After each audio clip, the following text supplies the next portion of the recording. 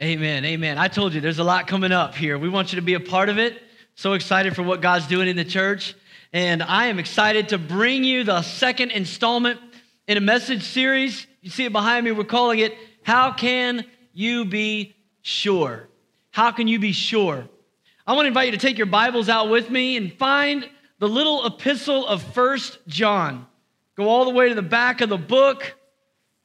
Find the book of Revelation and turn left.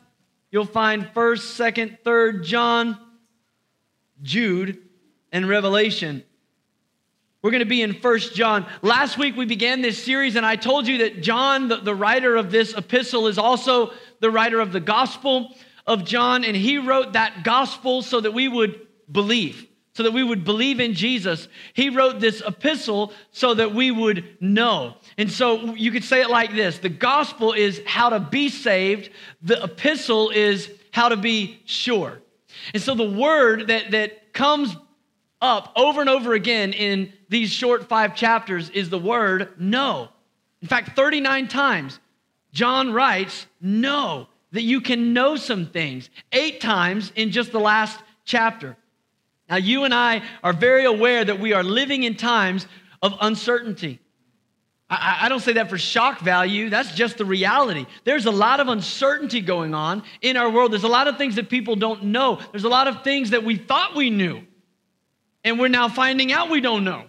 And every time we think we get a corner of understanding, the rules change, the facts change, the stats change, and we just feel like we don't know. And as I was praying about that, the Lord led me to this little letter of 1 John.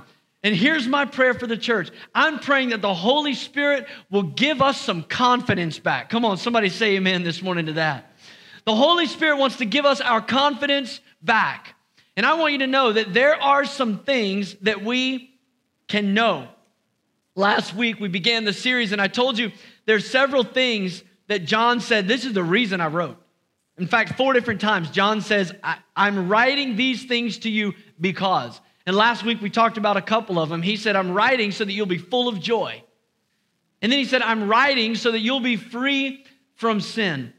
Well, today I want to talk about another one of the reasons that John wrote, because he wants you to know that you can be sure of some things. If you're a note taker, this is the big takeaway. I want you to know, John wanted you to know, that you can be clear about today. Anybody besides me wants some clarity in 2020? Isn't it ironic that it's 2020 and everybody was talking about vision, 2020 vision, and now nobody has clarity? Yeah, it's going to be 2020 vision. And we're like, where do we go?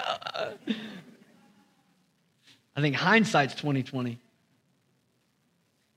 God wants you to know some things. He wants you to be clear about today. Look with me at this first verse. It's 1 John chapter 2, verse 26. And as I said last week, we're not going line by line through this little book. We're going to tackle it from every angle in this series.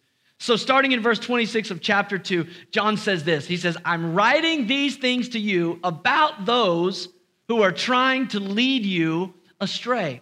Now, I know none of you can relate to people trying to lead the church astray, not in 2020. I mean, it's hard. You're going to have to use your imagination to relate to this. But believe it or not, in John's day, there were people that were actually trying to lead the church astray.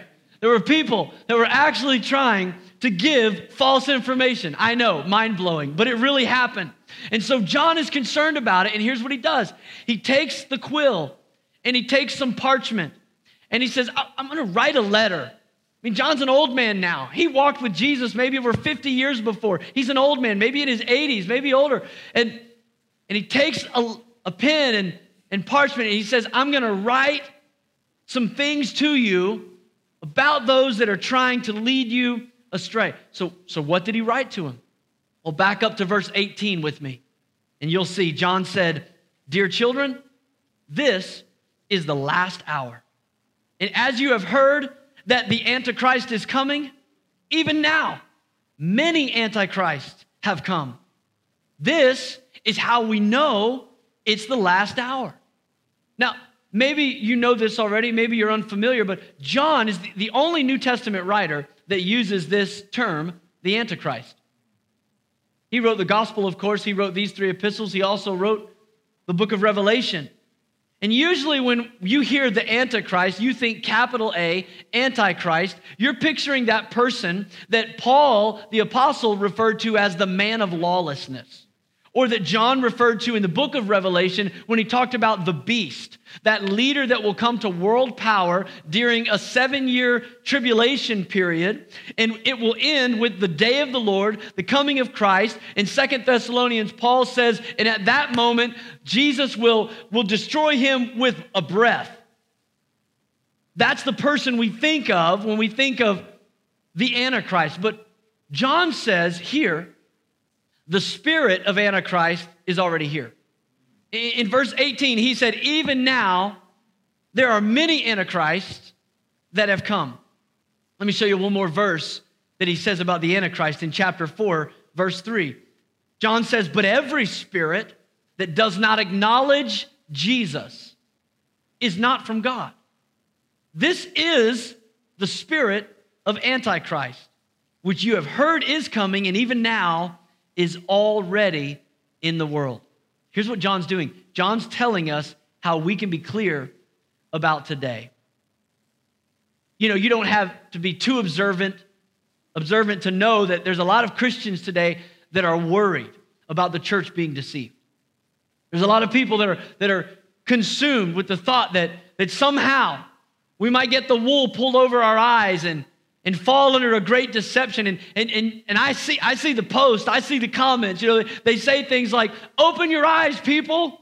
And I'm sure they put it in all caps just because they love us. I mean, it doesn't always feel that way, but I'm sure it's in all caps because they love us so much. Or they say, don't be sheep. Like we're all being led to the slaughter. Or my personal favorite, a combination of the two. They say, wake up, sheeple. Like, clever. But can I just say this? All that nonsense communicates, and it is nonsense.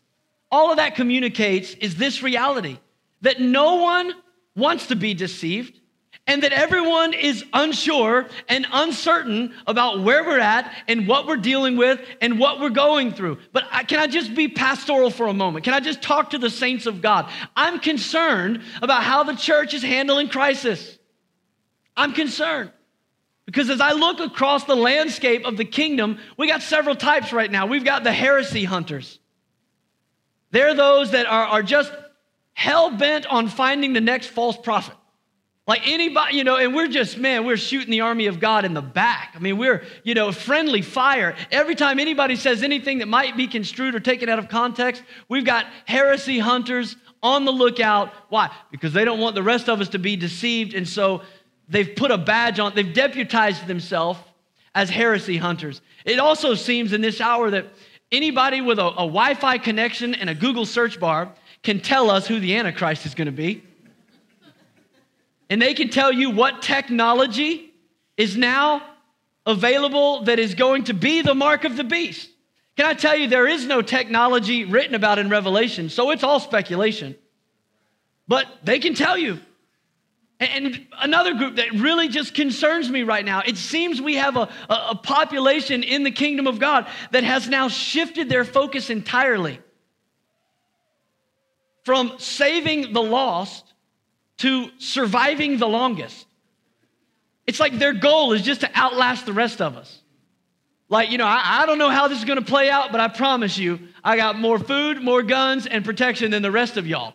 So I'm good. Like now the mission is to just live the longest.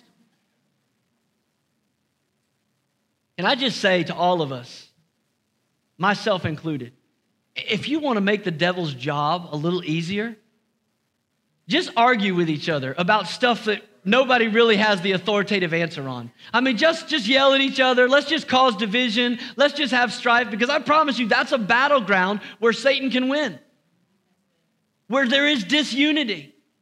I want to tell you some things today that the Lord's just impressed on my heart that will give you clarity about today. I want to tell you what John said will give you clarity. But before I get to what John said, I want to talk a little bit about this character, the Antichrist, that we read about, that John tells us about. And I want you to know personally, as your pastor, Maybe you've wondered, maybe you could care less, but you came today, so I'm going to tell you. Here's my view. I am not concerned about who the Antichrist is. I want you to know that. I am not at all concerned about who the Antichrist is, and I'll tell you why. The reason I could care less who he is because I have no intention of being here when he comes on the scene. Right. Amen. And I'll show you in Scripture why I believe that. But if I could take my theology of end time events, if I could explain to you in one sentence why I feel the way I do, here it is. I believe believers will be leaving. That's it. That's my conviction. I believe believers will be leaving. And Paul talks about it in 1 Thessalonians. He says this in chapter 4 in verse 14.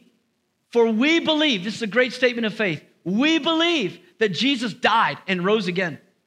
And so we believe that God will bring with Jesus those who have fallen asleep in him.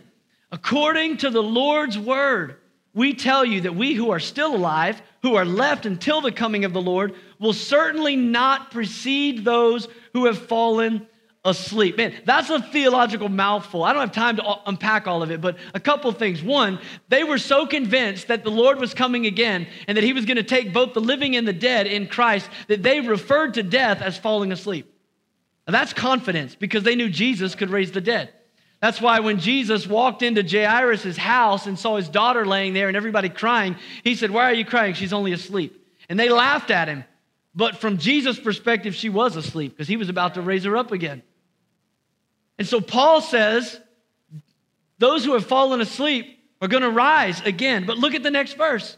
Verse 16, he said, for the Lord himself will come down from heaven with a loud command, with the voice of the archangel and with the trumpet call of God, and the dead in Christ will rise first. After that, we who are still alive and are left will be caught up together with them in the clouds to meet the Lord in the air. And so we will be with the Lord forever. And after he says that, amen. After he says that, he says this, therefore, because I said that, therefore, encourage one another with these words. Now, I just got to tell you, if that means that the church is going to endure 7 years of tribulation and under the oppression of the Antichrist and wars and plagues and all of that, I don't think we're encouraging each other with those words. No, I believe there is encouragement in these words because there is a hope that God is going to deliver the church before the tribulation period. Now, I know some people would go, a rapture? I mean, you really believe that Christians are going to be taken away? I mean, you do know the word rapture is not in the Bible, right? And the word Bible's not in the Bible either, you know. So neither is the word Trinity, but we have these terms to describe something. That word caught up. The dead in Christ will rise first, and then those who are alive and remain will be caught up. That Greek word, when it's translated into Latin, was rapturo. That's where we get the word rapture. It describes this catching away of the church. Did you know another reason I believe believers will be leaving is because in Revelation, the church is mentioned 19 times in the first 4 chapters. But we get the most explicit description of the tribulation period from chapter 4 to chapter 18. Do you know how many times the church is mentioned between those 14 chapters? 0. Not one mention of the church during the tribulation period. I believe that's because it has nothing to do with us. I believe believers will be leaving. Here's another reason I believe it. Because Jesus talked about the tribulation. And when Jesus taught about the tribulation, he compared it to 2 different times. He compared it to the days of Noah and he compared it to the days of Lot. And if you remember those stories, in the days of Noah, Noah and his family were rescued in an ark of safety before one drop of rain hit the earth. And in the story of Lot, God rescued Lot and his family out of the place of judgment before any burning sulfur fell from the sky. He didn't wait till half the city was consumed. They didn't army crawl their way out of a city of destruction. No, he led them out. He delivered them out of destruction. In both cases, they were rescued before tribulation came. So I believe believers will be leaving. Paul described the future hope of the church in 1 Thessalonians chapter 5 in verse 9.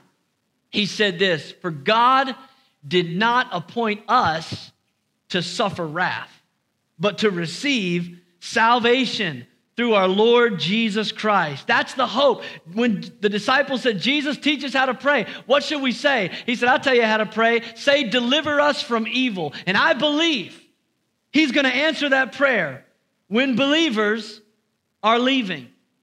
He's going to deliver us from evil. In 2 Thessalonians, Paul describes what's happening right now in the world using that phrase for the Antichrist, the man of lawlessness. Look at this verse, 2 Thessalonians 2:7. He says, "For the secret power of lawlessness is already at work." He's saying the same thing John is. The spirit of Antichrist is already in the earth. He said that secret power of lawlessness is already at work. But one who now holds it back will continue to do so until he is taken out of the way. So if the spirit of Antichrist, the spirit of lawlessness is already at work in the world, who's the one holding him back? It's the church. It's the Holy Spirit in operation through the church. And one of these days, when the Lord decides, he's going to remove the one that's holding back the man of lawlessness. And can you imagine what that day would be like when all of a sudden every Christian is gone, every preacher is gone, every teacher of the Word of God, every Bible school student, every Christian in the marketplace gone, and all of a sudden there's confusion. There's going to be a big stage available for somebody to stand up that seems rational and logical to explain what's happening, and they're going to get the attention of the whole world. The stage will be set for the man of lawlessness in that moment. And maybe you're wondering, like, well, is the Antichrist alive today? I mean, is this it? Is he here today? Here's my opinion on that. Well, first, let me just give you my answer. I don't know. And it's okay for preachers to say that sometimes, by the way. I don't know if he's alive, but here's what I believe. I believe that maybe Satan has an Antichrist in every generation. Why wouldn't he? Our times are not in his hands. The end times are not in his hands. Church, you don't have to panic. You don't have to wonder if all of a sudden, now Satan's doing what he wants to do. No, he is being held back until the time is set by the Lord. And so I believe that he keeps raising up Antichrist. And we can look through history and we can see people like the Stalins and the Hitlers, and we can go, man, you talk about an Antichrist spirit. Well, maybe that was the Antichrist, but God said, nope, not in this generation. No, I still want more people to be saved. I still have a work to be done. The gospel hasn't gone to the end of the earth. That guy got old and died or got shot by somebody, and so Satan has to come up with another one. But our times are not in his hands. God is in control. And so I'm not concerned about the Antichrist. I want you to know that. I am concerned about the spirit of Antichrist that is operating right now in the earth. And that's what John talked about. Now listen, today, maybe you listen to everything I've said about that and you go, yeah, but theologically, I don't agree with that. Like, I could show you another scripture, and I think that, it's not a pre-tribulation rapture. I think maybe we're going to be here for 3.5 years of it, and then it's going to be a mid-tribulation rapture. And others that are intelligent and good Bible scholars would say, well, actually, we don't believe in a rapture. We think the church is going to endure all of it, and then it's the day of the Lord. It's the second coming, and God's coming for all that. And can I just say to you, good news today, if you disagree with me and you don't believe believers will be leaving, that's not the reason that John gave for our hope. In other words, John said you can be sure, and it has nothing to do with your eschatological view. It has nothing to do with the order of events that are going to play out. I want to show you why John said you can be confident today. It's 1 John 2, verse 18. Dear children, this is the last hour. And as you have heard that the Antichrist is coming, even now, many antichrists have come. Now jump down to verse 20. But you have an anointing from the Holy One, and all of you know the truth. Here it is. You want to know how you can keep from being deceived? You want to know how you can be clear about today? John says it's the anointing. It's the anointing. You have an anointing on your life. Let me go to another verse where he talks about this anointing. Down in verse 27, he says, as for you, church, the anointing you received from him, Jesus, remains in you. And you do not need anyone to teach you, but as his anointing teaches you about all things, and as that anointing is real, not counterfeit, just as it has taught you, remain in him. He said, the anointing you experience, the Spirit of God, the presence of God is real. Remain in it. Remain in him. It's the anointing that's going to give you confidence. What is the anointing? Well, if you look in the Old Testament, you can see lots of people and things were anointed. David was anointed to be the king. And so we see that when a person is anointed, they would pour oil on them, and it symbolized the presence of the Holy Spirit, that God has chosen them, set them apart for a purpose. Utensils in the temple were set apart. They were consecrated. They had an anointed purpose. They had a use they could be used for, and they couldn't be used for anything else but that. John is saying, here's the reality for the church, for every Christian. You have an anointing from the Holy Spirit. You've been set apart for a specific purpose. Jesus said it like this about himself. He said, the Spirit of the Lord is upon me because he has anointed me to preach good news. You have an anointing. It might not be to preach. It might be to parent.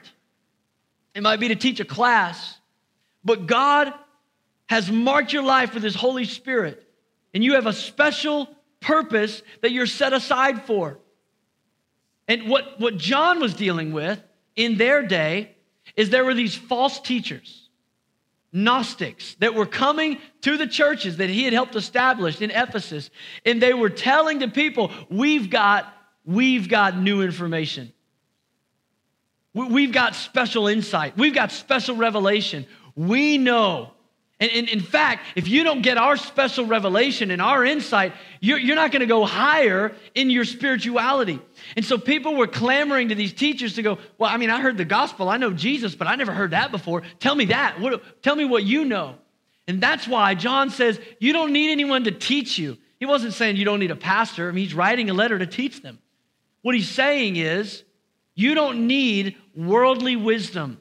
You don't need man's contrived theory about what's happening. You don't need somebody's special revelation. Why? Because you have an anointing. Because you have the Word of God. And what is the anointing and the Holy Spirit teaching you to do? He said it's teaching you to remain in him. Verse 27, remain in Christ. So John is saying, don't go running after that other stuff.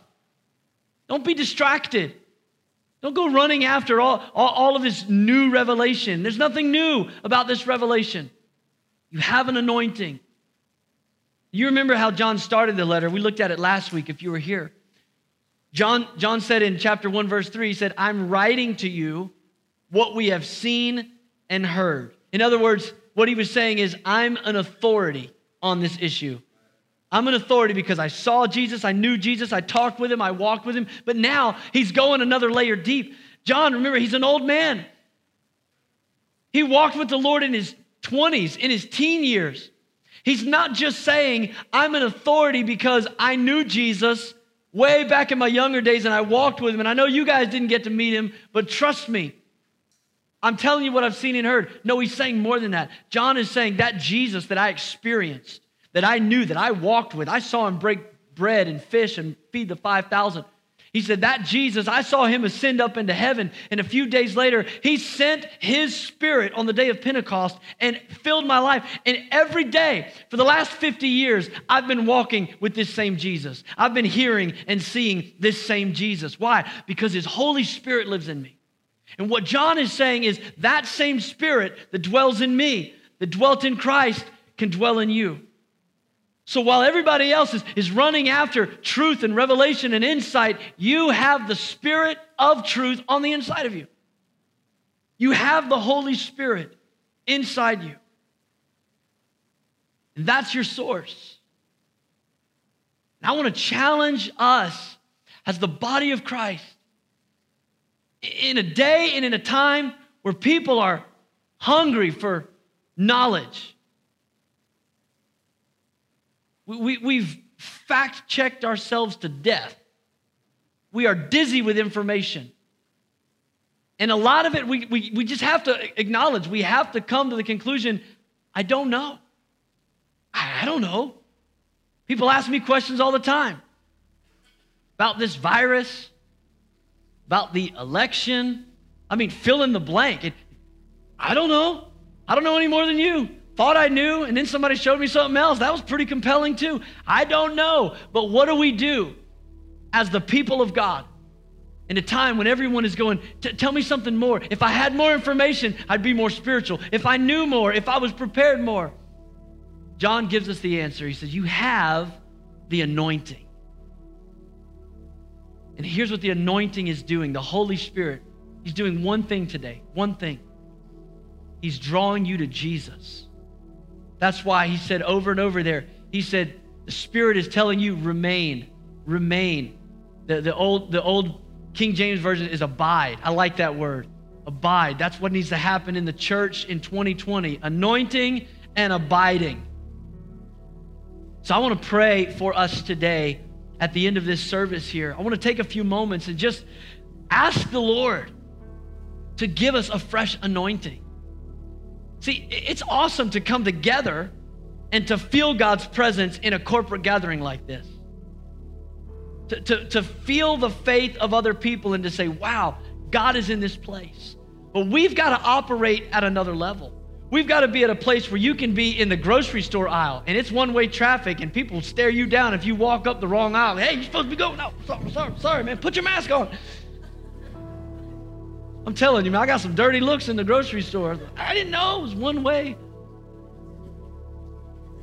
You're going to have an anointing to feel God in that moment. As we get ready to head back into classrooms and dealing with all of the stuff of navigating another school year, you got to have something of the Spirit of God on the inside.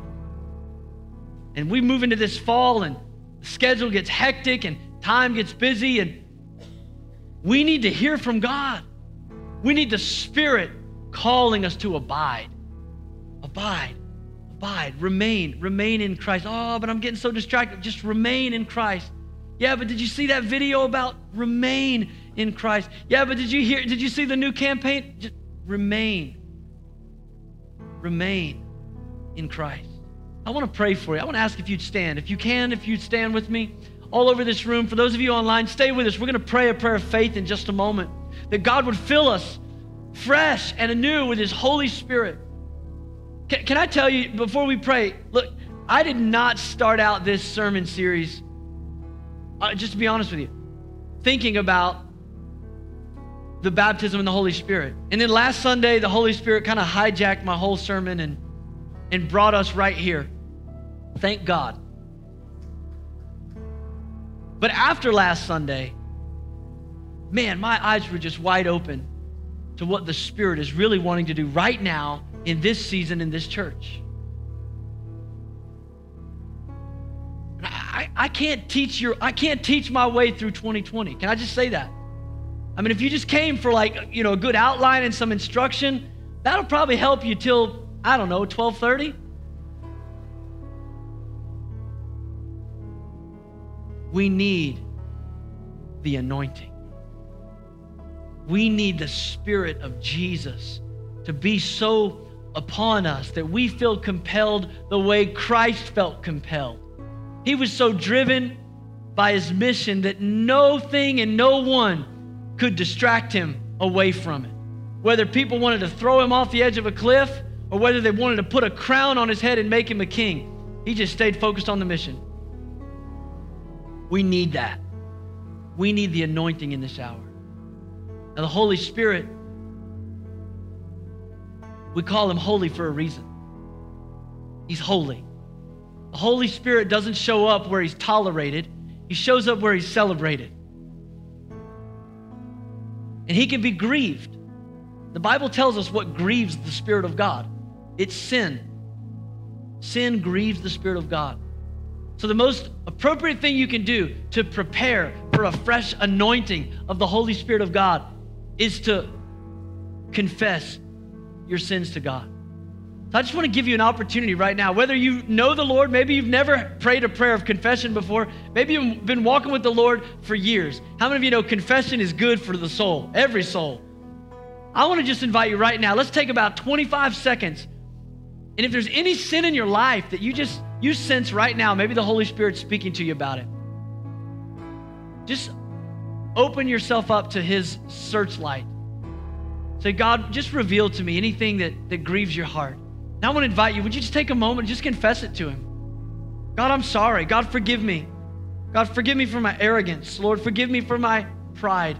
God, if I've jumped out ahead of your will this week, God, if I've said things that I knew I shouldn't have said, God, reveal those things right now in our lives. Lord, I want you to be Lord of my whole life, not just